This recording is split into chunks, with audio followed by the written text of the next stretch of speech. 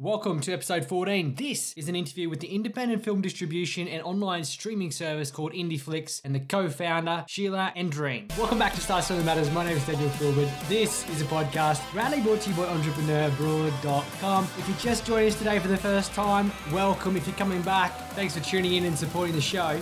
I've got a special conversation with a young lady today who's built a business, raised over $6 million in funding, all with one common mission: to build a global film community that celebrates and brings the film festival home to you, wherever you are around the world. She's an award-winning producer. She's a director and Emmy-nominated costume designer. She created the Film Festival box, along with the Empowerment Project, Ordinary Women Doing Extraordinary Things. We're going to be talking about a lot today, and she's going to be teaching you not only about how you need to start thinking differently about yourself, your business, what you're doing and why, but she's going to give you some strategies that she specifically uses in her life. It's a great episode, so stick around and tune in.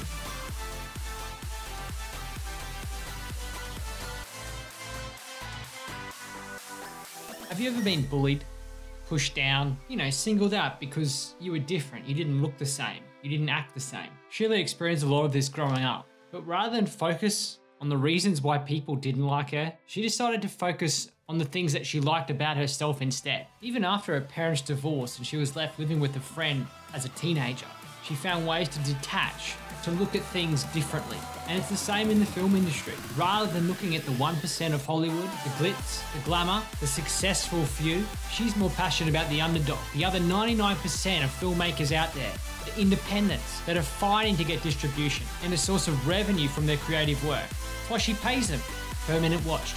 If you support the underdog, you'd support IndieFlix. That's why I've got here today. You get a couple of seconds, do me a favor, leave a 5-star review, and let's get into the conversation.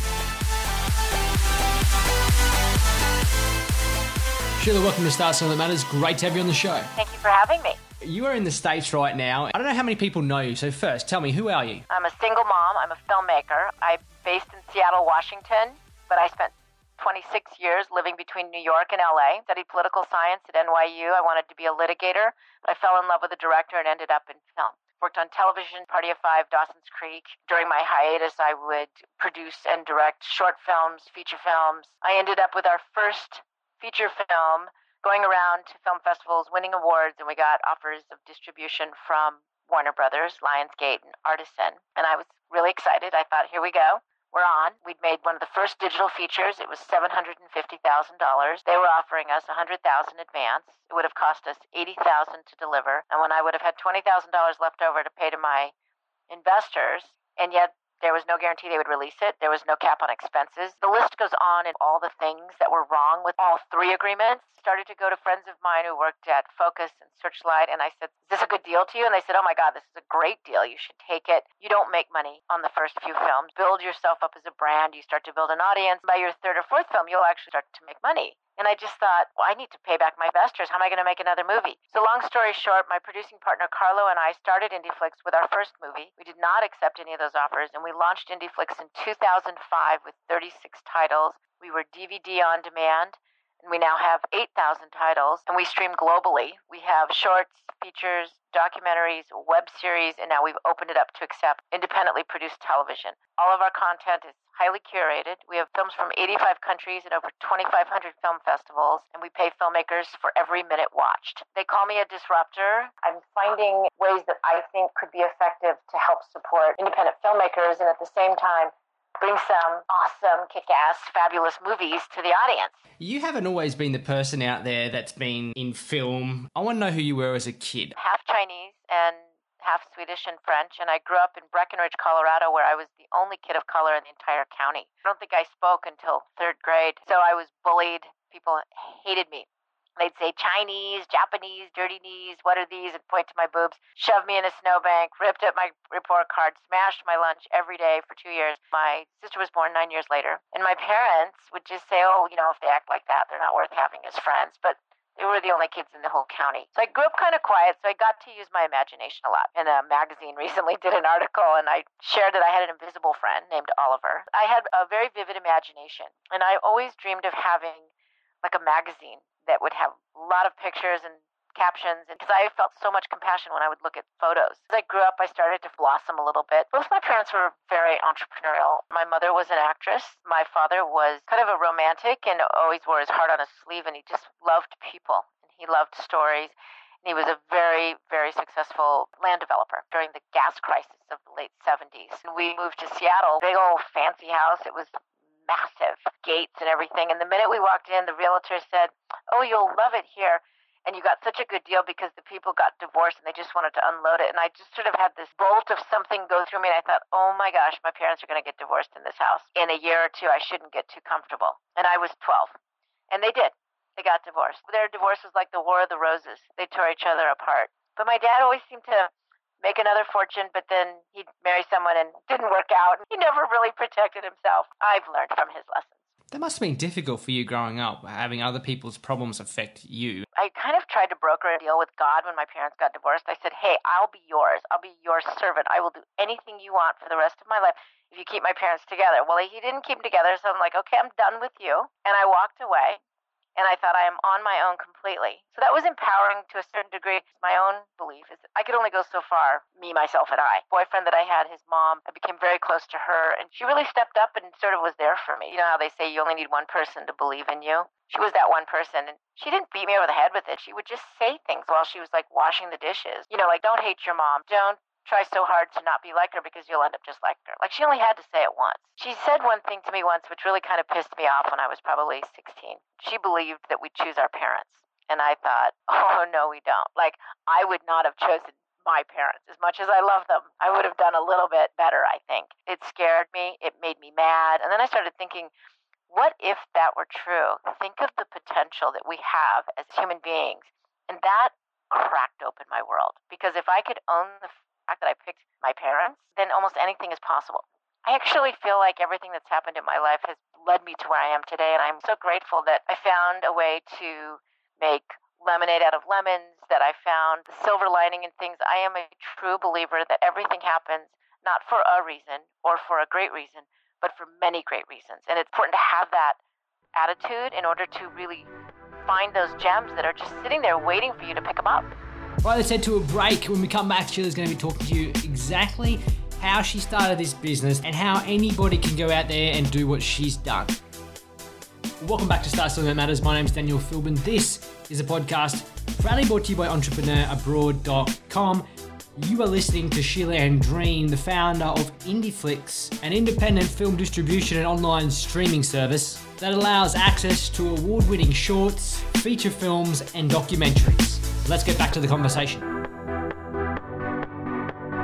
Did you ever think you saw yourself running a film business or getting into film? Did you ever see that coming?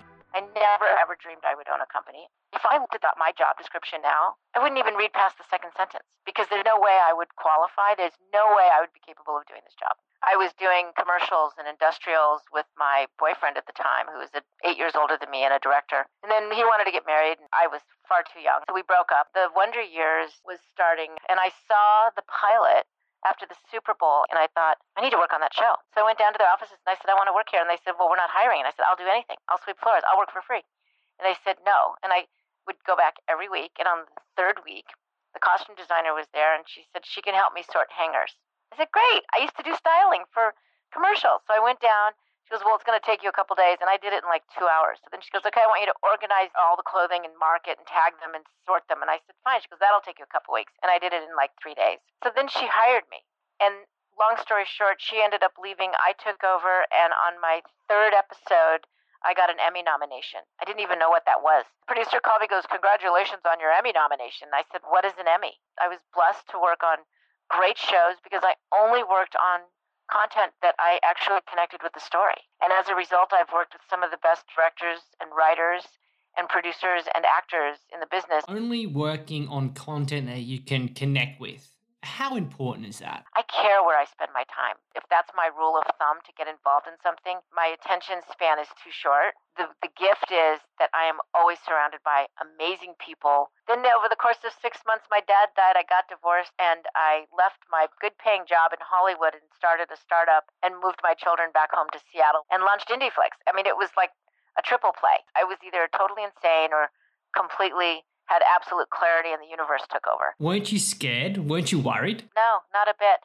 It was a calling. It always felt comfortable. It always felt right. The Cinderella and the glass slipper, like it was a perfect fit for me. I needed something really, really big to channel all of my energy into. I mean, everybody said I was crazy. They're all like, what, are you crazy? You make such good money. You're at the top of your game. You're so respected. In Hollywood, you get some of the best shows. Why would you leave that? And, it was when I was working on a pilot for Disney with an actress that I got along with really well, but she could be challenging, Kristen Davis from Sex and the City. And I was running around, risking my life, driving like a bat out of hell through LA and Hollywood and Beverly Hills, looking for a thong that cost $150 and was handmade from Paris. And she was playing a soccer mom wearing jeans and a t-shirt. We would never have seen the thong, but she needed it. And I'm sitting there thinking, I have had no sleep. I've not seen my children. And I'm running around looking for a $150 thong that doesn't exist. And I thought, okay, this is not my life. I had that moment, that gestalt, that awakening. And I just thought, no amount of money, no amount of prestige, nothing is going to make me feel satisfied unless I do something else. I just wanted to start a marketplace for the films that weren't getting picked up by Hollywood. That's all. I didn't know what that something else was, but I did recognize when my film got the distribution offer, and I saw how unfair distribution is in the world for filmmakers, and I just thought, this has to change. Either I need to get out of the business and find something else to do, but hello, what about the 50,000 other films out there that don't get picked up? That Hollywood serves the 1%. What about the 99%? They need an option. And at the time, there was nothing. And I was in complete disbelief that filmmakers would mortgage their homes, sell their soul, their films were good, they risked their life for it, and then they would just turn off when it came to distribution. And they were willing to live and accept exposure only, and that there was no commerce piece to it. And I just thought, that's not right. We're all like this because we're not challenging the system. The system needs to evolve and grow. We're people, we're human beings. And I was laughed out of rooms, and I had people good friends say, you know what, I love you, and I don't want to see you flush a great career down the toilet and ruin your reputation. Nobody, not my family, not one human being said, you should do this. It's one thing to start a business. It's another thing to start a business and face the challenges that you had around the same period of time. I want to ask you a personal question. Take me back to the day your dad died. What happened? Where were you? And how did you get through the events that followed? He died right before Christmas. He was electrocuted on his boat in Mississippi. I think I kind of knew because I just told him I was going to get divorced. I decided to go to Malibu to just go on the beach and just spend some time alone. And my sister started calling me, and I didn't answer it because something told me, if you don't answer that call, your life will be exactly the same. Nothing will change until you pick up the phone. So I left my phone in the car, and I spent the entire day out. She left, 20-something messages. When I came back to my phone, I actually drove through Canaan and got back down to the 101. I called her, and she's like, where have you been? Dad is dead. And I knew, I already knew somehow. But I didn't know he was dead. There's just a knowingness, and you can't put words on it. So it took care of that. My divorce was very quick, and everything was just kind of upside down. And all the things that I worked so hard to be perfect at, show up, volunteer, eat right, work out, pay your bills, donate, all those things, suddenly didn't mean anything. Someone had said to me when I was little, I drew a picture, and the sky was green and the grass was blue, and they said, well, don't ever be an artist because that's what you're doing here is all wrong.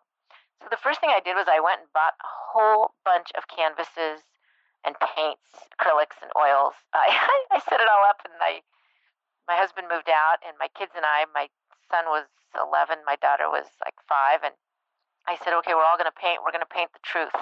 We're going to paint reality. We're going to paint love. And they're all like, what? Yeah, they call it my bohemian. Basically, I make them paint. They were like, Mom, can we go to bed? We got to go to school. And I'm like, colleges don't care about third grade. Let's paint. And I'm like, let's go to Hawaii. I broke every rule I could. I drank wine every night. I didn't go and work out all the time. I stayed up as late as I want, eat whatever I wanted. And I had the best year. And then on the 356th day, I just thought, okay, I'm done. Everything sort of reset. I kind of purged. And when you have the rug pulled out from under you, you got nothing to lose. It's a good weeding out process. And you give up perfect pictures. What else did you do? I took out 2 words from my vocabulary because I wanted to see the effect it would have on my life.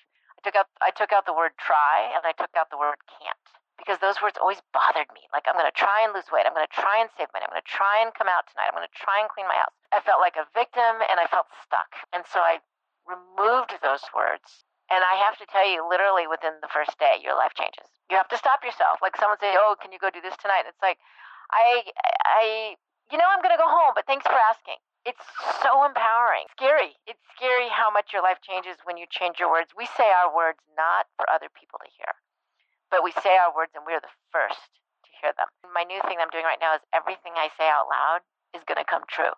So I'm really, really careful with my words. And I'm just playing with it to see. I think that, with energy and thoughtfulness and mindfulness, I think there's some big stuff that can happen. Did you ever see that movie, Midnight Express? It's an old one. Guys who's smuggling hash out of Turkey, and he gets caught. He gets put in a Turkish prison, and all they do is walk around this circle, and there's these sort of big toga-like diaper things. And they go around this circle, and that's what you do. Everyone does. One day he decides he's not going to rot for the rest of his life in this prison, and he starts walking the other way. And it just throws the entire place into chaos. But that simple, tiny little move, it's like putting your pants on with your left leg first instead of your right, which you've done your whole life. Changing something up on the tiniest level changes the trajectory, and over time it is a huge change. All right, let's head to a break. When we come back, Sheila's going to be talking to you about her business model, what she's learned from bringing on investors and questions that you should ask, along with closing advice for you to build and grow your business. Welcome back to Start So That Matters. My name's Daniel Philbin. This is a podcast proudly brought to you by EntrepreneurAbroad.com. You are listening to Sheila Andreen, the founder of IndieFlix.com, a movement to change the world one indie movie at a time. It's only $5 a month or $50 a year, and not only are you going to get some of the best quality shorts and features and documentaries out there around the world, but you're also supporting the filmmakers because they get paid for every minute watched. We're going to be doing a giveaway at the end of this show for some year-long subscriptions, so stick around. Let's get back to the conversation.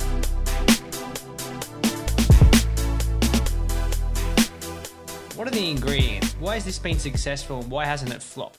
Because we didn't have the money to do things, where my competitors had tons of money to do it, and they put all their money into a technology that now doesn't exist. I couldn't even wrap my head around it. The download to own, sitting there trying to learn everything about it, and I was like, I don't get it. Like, why would I want to download a movie? It takes 4 hours to download it, and then it's going to take up all this space on my computer. It just feels cumbersome. So I never wanted to spend money to implement that technology, whereas my other competitors were totally doing that. I mean, we've raised a total of $6.6 million to date. We've been in business for 10 years. We're very bootstrapped. We're very lean. It's been a blessing to not have the money. Everyone's like, oh, I don't have the money to do that to be successful. Well, not having the money to do something saves you. If you're trying so hard to make something happen and it's not happening, maybe it's because there's something else you need to adjust. There's something else you need to do to make it work. For somebody out there that's looking to raise money or they feel like they need strategic partners to help build their businesses, what can you tell them about that process? There's a whole laundry list of things you should do. But at the end of the day, the most important thing is to listen to your gut. Your gut is your compass. It's your radar. It's going to help you navigate every single situation you're going to be in. And also to be really polite and respectful, because nobody wants someone with a lot of attitude. No one wants someone who sucks all the air in the room. No one who wants someone who's always right. So you don't want to be deaf ears. You want to be a sponge who's always open and willing to learn. I'm all about the good fit, the good match, and be honest. Don't be afraid to say, I don't know. The answer is always no unless you ask. So don't be afraid to ask questions. Be clear on what you want to create and know that it's going to evolve and change. So be prepared to support that growth, just like raising a kid. You're doing something that's different, and with doing something different always comes opportunities, but also problems. Well, and also when you do something different, there's a massive learning curve for everyone to sort of get it and to sort of buy into it. Let's take Netflix for an example. Netflix licenses content. Netflix is one of the most powerful companies in the streaming world globally. If you're a filmmaker and you have an independent movie and you want to put it on Netflix, let's say you made it for $250,000 and they offer you a $50,000 licensing fee. They're going to have it for 2 years. They're going to pay you that $50,000 usually over 8 quarters with no interest, and 50 or 60 million people can watch it. You're not going to have any idea who's watching it. You're not going to be able to access those people. You're not going to be able to build a community. You're not going to know where in the world people are watching. And you might have just cannibalized so many other platforms, because now, granted, you can go to iTunes and you can do the one-off sales or the rental, Hulu or other platforms, and do the ad revenue where you can get it for free. But Netflix is actually now becoming a last stop for independent filmmakers, because there's just too many people that can see it and you don't make enough money out of it. The ad revenue model, Hulu actually used to pay a really great CPM. It was about $45, $50. It's since gone down. Ad network fees, there's the error rate, the platform takes 50%. So by the time you whittle it down, there's all these fine lines that they can split and split and split. You need a lot of people to watch in order to make any kind of meaningful revenue. So when people see like on YouTube, oh my God, it's been watched like 2 million times, that's not like 2 million people are watching all the time. That's over time, 2 million people have watched. So maybe you got a couple $1,000s out of that. But that's it. As filmmakers, with our films, I believe that, we have so many opportunities and so many platforms. Be strategic about your windows, but don't hold it so close, because if you make it hard for people to find it, they're just going to go watch something else. This is the most exciting time ever, I think, to be in the industry. So the listener understands that the filmmakers get paid per minute watched, and it costs $5 per month as a subscriber, or $50 a year. How does that get broken up?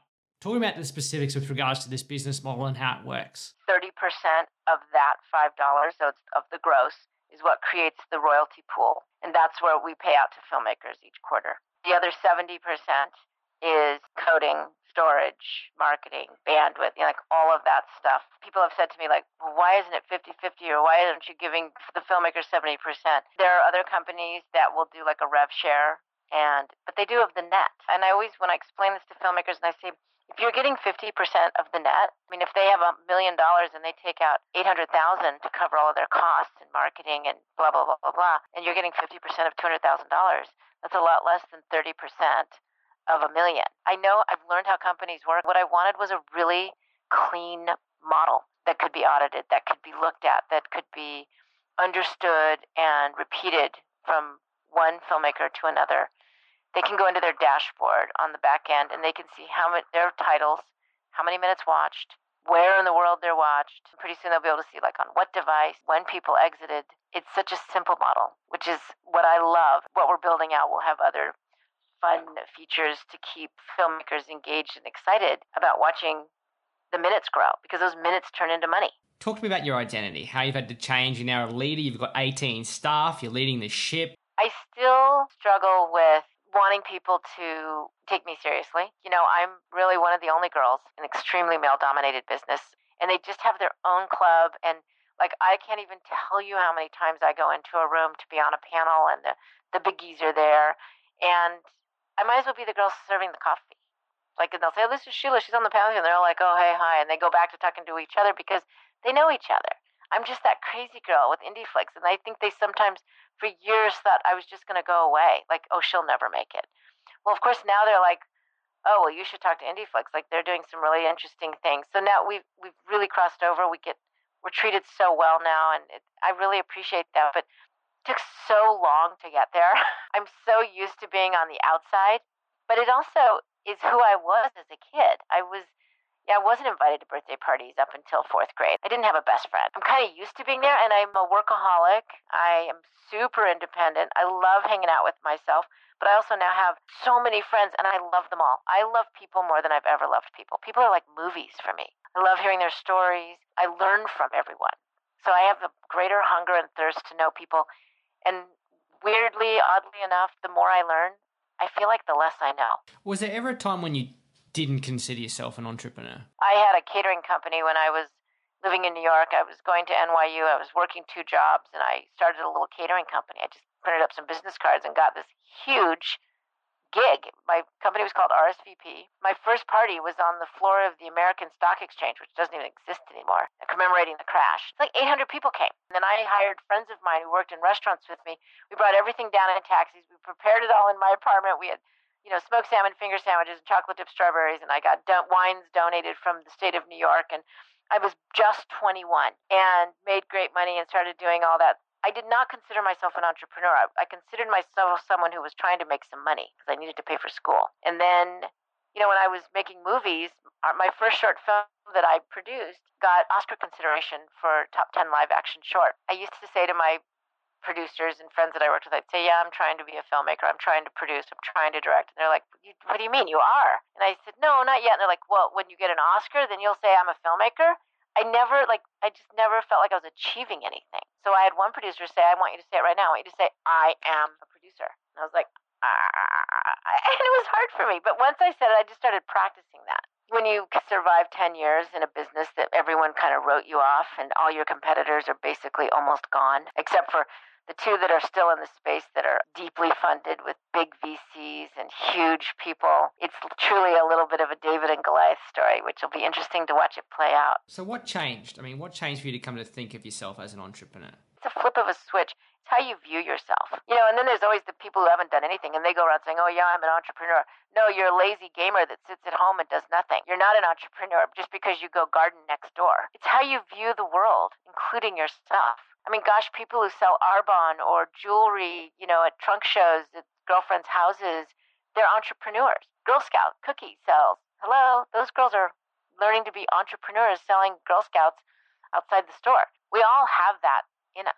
And I know my children have had the benefit. I used to say poor things, growing up with their startup mom. They used to refer to IndieFlix as the third special needs child. My daughter, when she was 11, said, my friends and I want to have a lemonade stand. I said, okay, how are you going to do that? And she said, well, I wrote up an executive summary and we need $24. I was like, really? And she had a map of the park. She had her signage after they split it, how much they were all going to make at the end of the day to go shopping. Talk me through your day. You mentioned being a workaholic. I wake up early, feed the dogs.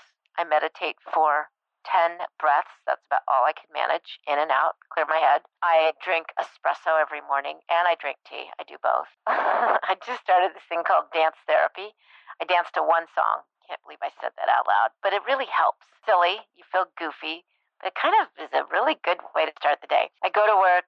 I love saying hello to the team, every single one of them. I can't wait to open my email. I have to wait because when I open my computer, it's like an advent calendar. Like there's just gifts in there. I can't wait to see all the fun things that are going to be part of my day. All the opportunities that are waiting, all the invites to do something, all the challenges or the fires to put out. Like it's all there. I love my life. I love what I do. You mentioned painting a picture when things were going wrong, and the goal behind the painting was to paint the truth.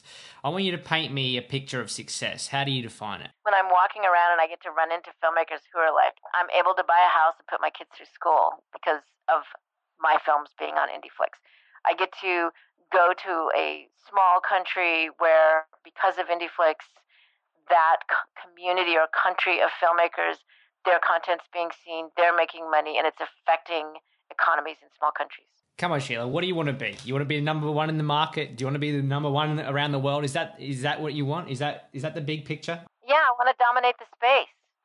And not because I'm a woman, not because I don't have a degree, not because we represent the little guy, not because I know we can. It's not about me. I get to be part of something, and it's scary sometimes. I mean, my daughter said once, you should frame your to-do list. And I said, why? She goes, because first of all, you can barely read it, but I was looking at it, and it's like, raise $40,000 for payroll by Tuesday. It was like, and I'm like, oh, right, yeah. I deal with a lot of stress in the world. I have become more spiritual, more whole, more grounded. I believe in the good in people because I've survived so many things. Because people have made my life rich. You have to do something that you love, that you could have fun at, because you got to be able to enjoy the process. And I have a friend who started a personal concierge service where she's basically like, she'll be anyone's wife. I mean, as far as like the domestic stuff, or book a party, help decorate a room, figure out plane tickets. She'll do anything like that. She can't even handle the workload. It's blossoming into this whole business that she never even anticipated. Or, I have another friend who started baking cookies because that's what she loved to do at Christmas time, and people loved them so much they start ordering them for Christmas. Now that's blossoming into something. I mean, if you do something you love, it'll turn into something. IndieFlix, not just a business. I mean, you've got a foundation as well. You've got some big projects. You mentioned one with regards to empowering women. The Empowerment Project, Ordinary Women Doing Extraordinary Things, is really just a film that puts women on the screen bigger than life so that young girls especially can look at that and say, oh, it's just as cool to be an astronaut or a trafficking attorney or, like any of these other things than Kim Kardashian. That film will be touring through schools, communities, and churches. It's played at the Federal Reserve. It's played at Facebook and Pixar, making its own waves and empowering women along the way. It's so funny because I don't think of myself as a woman CEO. I'm just Sheila. But I do recognize that it's nice for younger girls to have role models, and it helps them realize anything's possible. The next movie, Screenagers, is really exciting because how much screen time is healthy? So it's like food. You got to start learning how to make healthy choices with how you're going to spend your time on a screen. And then we have another film called Ask Me How I Am, which is redefining normal for youth. If you feel anxious or depression or whatever, you know what? That's actually normal. So don't feel like you're going to be given a pill or shock treatment or put in a box or labeled. Let's get talking about it, because there's too many kids now who have anxiety and depression and a host of other things. It's interesting because I've kind of wrestled with some of it. I never felt depressed. That's not my issue, but I have felt alone before. Can't even imagine people who aren't able to find a way to overcome that. I will say the one thing I learned from being bullied is I never ever wanted to have anyone feel the way I felt. And that was a promise I made to myself. I didn't think that I would get to have the privilege of taking out films that help so many people feel better. Are you still a dreamer today, and do you think it's still important to have big dreams, to think big? You know, sometimes I dream big and sometimes I don't have any big dreams. I just want to go help someone do something, and I have no dream. But when you're out helping other people, you get inspired and you replenish your well and you feel good, and then suddenly you got like some stuff to dream with. I like to go down into the weeds and in the trenches, and I like to go back up, and I like to look to like the 70 or the 80 or the 100,000 foot level, to look at our industry, to look at the world, to look at people, at just where we're going. I'll be at investor meetings and someone will say, so what's the one thing that could just take IndieFlix out immediately? It's like, okay, the power goes out in the world? I don't know. I mean, people will say, so how do you envision the world, in your space in the next 5 years and 10 years? So I think about those kinds of things all the time. So is that dreaming? Yes, I guess so. Is it visionary? Is it big? I don't know if it's that. I think it's so relative. It might be big for someone else, but to Reed Hastings or Carl Icahn, it's not big. They would probably say to me, you need to think bigger. It's like, okay.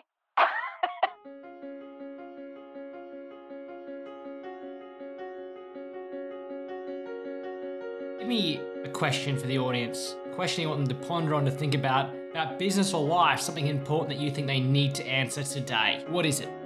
What would you do if you knew you would succeed? Think about that. You know that saying, I think it's Gandhi who says it, be the change you wish to see in the world? That means you start with you. You set the bar, you set the standard of how you want people to treat you. Be willing to let go of the life you're leading so you can have the life that's waiting for you. Be bold and mighty forces will come. Believe in all of that. You don't need a whole group of people to do it, and you don't need a ton of money to do something. You need to believe in yourself. What a great way to finish a conversation. You need to believe in yourself. Sheila Andreen, thank you so much for joining us here at Start Something That Matters, a podcast proudly brought to you by EntrepreneurAbroad.com. Inspiring woman with a positive, uplifting message. And if you get an opportunity to support IndieFlix, go out there and do it, because you're not only helping Sheila grow her business, but you're also supporting the underdog, and I think the films and the filmmakers that deserve not only to be paid, but to be paid what they're worth for the work that they do. If you want some additional inspiration, head over to EntrepreneurAbroad.com.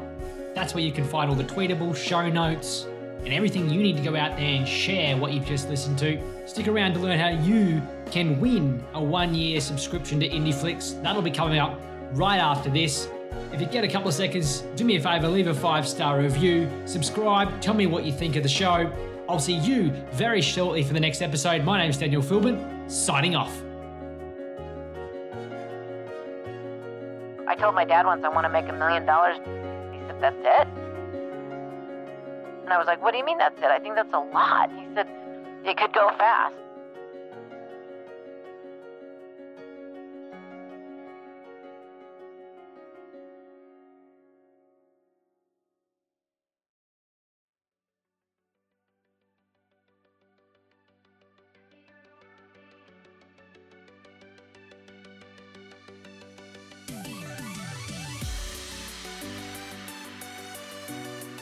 All right, it's giveaway time. You know what? I'm so pumped up to that episode that this giveaway just makes me a whole lot happier. IndieFlix will be giving away 10 unlimited passes so that you can access their subscription-based model for 1 year. That's 1 year complete subscription to IndieFlix.com, where you can sit back and when you get a spare second, when you're not building your business, to relax, enjoy the documentaries, the features from all around the world.